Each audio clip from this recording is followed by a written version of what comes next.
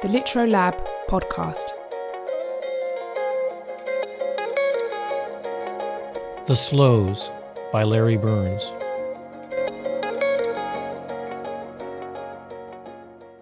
He crawled on all fours across the kitchen floor. Full circle back to babyhood. The Slows.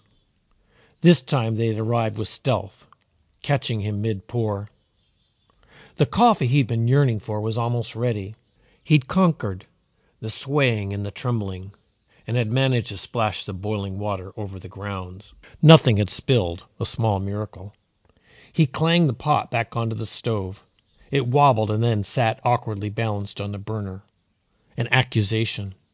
A notice that the disorder in his brain, the shaking and the wild lurching from side to side as he walked, were inevitably disrupting the routines, understandings, and silent pacts that he and Catherine had long shared in their life together. The coffee stain on his sweater, last night's spill on the chair cushion, his sleeping bag still spread on the living room floor. He'd intended to clean and organize this morning before the medical student came to take him for a walk. Mornings were his good time, when the meds were effective on an empty stomach. He who knew the city so well and had been able to climb up and down the steep and winding streets for hours, now needed to be taken for a walk. Like a child or a puppy, he was filled with quiet rage. He was thankful he could still walk at all. Catherine had told him not to bother with the coffee. She didn't mind making it. Unstated was that if he knocked everything over, she'd have to clean it up. It was simply common sense. But he'd always made the coffee. It had forever been part of their domestic parceling out of chores. Besides, he liked his coffee strong, rich, black, bitter. He refused to surrender. If today he couldn't even make coffee, what would he have to give up tomorrow? He hated to think about it. He had to think about it. When they'd noticed a spill in the chair cushion, Catherine urged him not to bother. She'd clean it later. But he'd stubbornly gotten down on his hands and knees and scrubbed. At first he thought to use baby oil. But no, Catherine said with a light, anxious laugh. Baby powder, not baby oil. And he, who'd always been so good with words.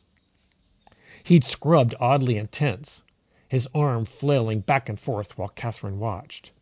This was something he could do, something he would do, and make things right again. Catherine had gone out. She needed to.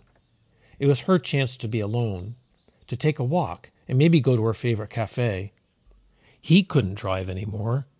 His movements were too abrupt, and the car, which he'd hated to give up, was stick shift. Parking was a nightmare, especially on hills. He couldn't be expected to carry groceries either, so she did all the shopping, walking to this market. He sipped. He'd made the coffee. A small victory. He smiled to himself, bemused at his own pride. Coffee in hand, he settled down in the kitchen chair by the window overlooking their small garden. One of the pleasures that remained. They had been whittled down to a treasured few. But this morning, he began to realize, would be lost. The early signs were there. Shyly, at first, they emerged from the shadows of his brain. But once revealed, they went about their mischief with devastating abandon. The Slows. Then the doorbell rang. Across the room and down the hall was the entry buzzer. The door itself was down a flight of stairs. Someone was waiting outside. A delivery? New medications? Was he supposed to be taken for a walk today? Suddenly confused, he couldn't quite remember. Where was his list? Oh, yeah, on the table in the next room. As far away as the moon, it might as well have been. He had to get to the door. He dropped to his knees, slowly, a time-lapse movie. Like the Tai Chi he'd been forced to give up, a graceful slow-motion dance. Now he was the fallen warrior, humbled but not defeated. There was a fighting chance to get to the buzzer. He pressed forward, a mountain climber summoning the peak. Right hand forward, then lift the left knee. Left hand forward, now the right knee. Right hand, left knee, left hand, right knee. Do it all again. Simple. He couldn't help but smile a little anyway. Silently he sang, "Oh, I can't crawl across the floor." Sister Morphine, right? At least he was doing better than that messed up character Jagger sang about. He'd always loved the Stones. Take me to the station, put me on a train. I have no expectations to pass this way again. His guitar lay patiently waiting for him in its case. An old friend, the only guitar he'd ever owned. Some mornings when his meds were just right, he'd give it a try. Not today. There's no way he could coordinate his fingers or press the strings hard enough. All the times he'd sung and played, living rooms, campfires, for girlfriends, alone watching the sunrise, he warmed and then grew cold and crawled past his guitar, trying not to look back. Only yesterday he had walked for an hour, charging up and down the steps, past the gardens, the park, to the waterfront, and then home, twisting and swaying, left foot dragging, his cane swinging a wide circle at his side. The lone coyote at the tower had emerged out of the morning twilight, eyeing him. Whether as a kindred soul or a breakfast prospect, he didn't know. The coyote disappeared into the fog. At the tower, the infinite blue Pacific stretched before him. He breathed the ocean, inhaling with exhilaration, glad to be alive. Last year they'd sold the cabin in the Sierras. They'd jokingly called it the shack. Really, it wasn't much better than that. Oil lamps, outhouse, had to filter water from the brook. It was a 5-hour drive out of the city with its insane traffic, across the valley and up into the scrubby foothills. And then, finally as they approached the cabin, majestic cedars, lodgepole, and redwoods. For years he'd explored the woods near the shack. He knew all the wilderness trails across the rocky, lake-strewn terrain in the mountains above. Catherine had joined him at the cabin out of loyalty, not finding pleasure in using the outdoor toilet, scrubbing pans at the frigid creek, or brushing the dusting of snow off the car in the morning.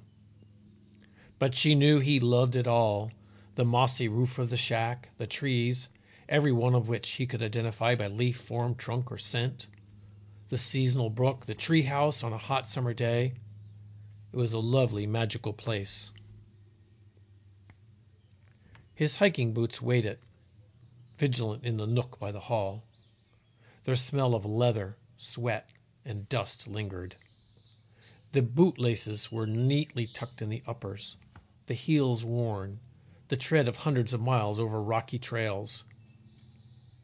The boots leaned a breath forward, beckoning, eager to feel the grasp of his hands, the press of his feet, anticipating the next tramp, the sand, the rocks, the splash of mud, the hills and water crossing, the wet grass of the morning, the crust of snow at the ridgeline.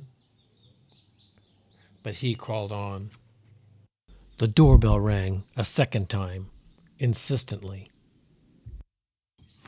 He shuddered with compressed energy, a powerful engine of worn gears and slack belts. He boiled and burned. With each reach of hand, each lift of foot, an uncertain arc of maddening deliberation.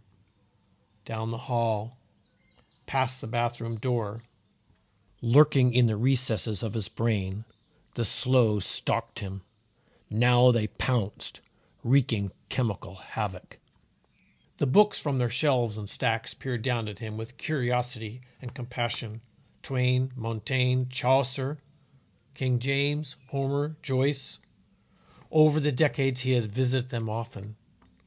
But this was a journey he had never found in their pages. His down sleeping bag lay spread incongruously in the middle of the living room. Another reliable old friend. Many a chilly night they had curled together in blissful sleep, beneath the stars. Both had come home for the last time.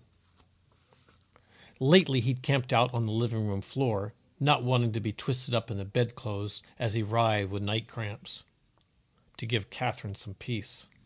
Sometimes he woke and stared at the darkness, the fathomless sky above him. Transported.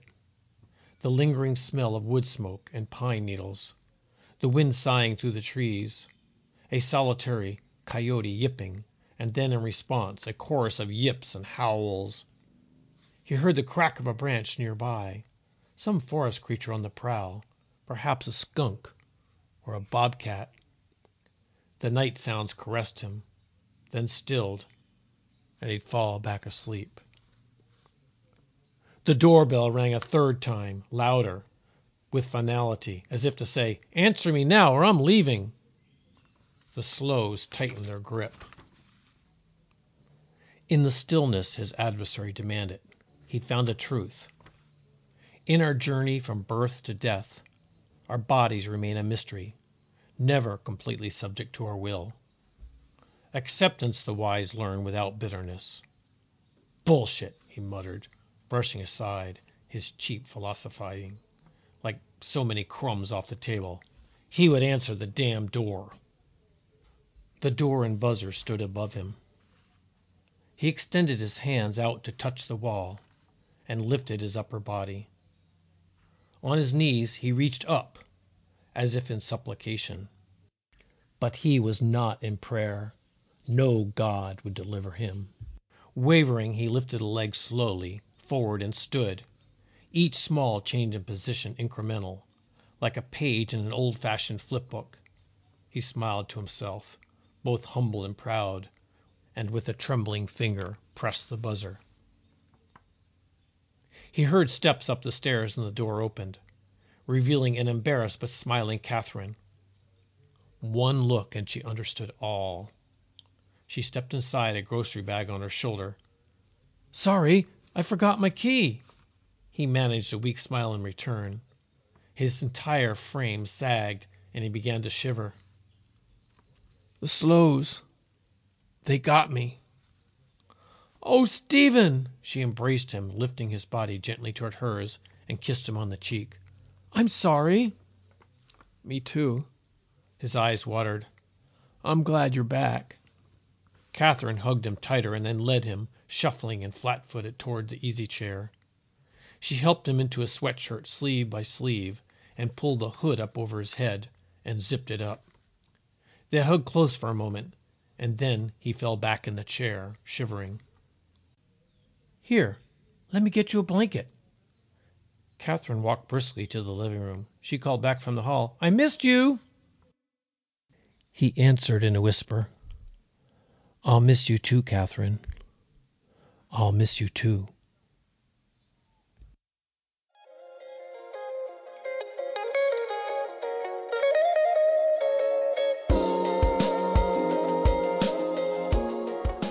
Subscribe to the Litro Lab podcast on Spotify.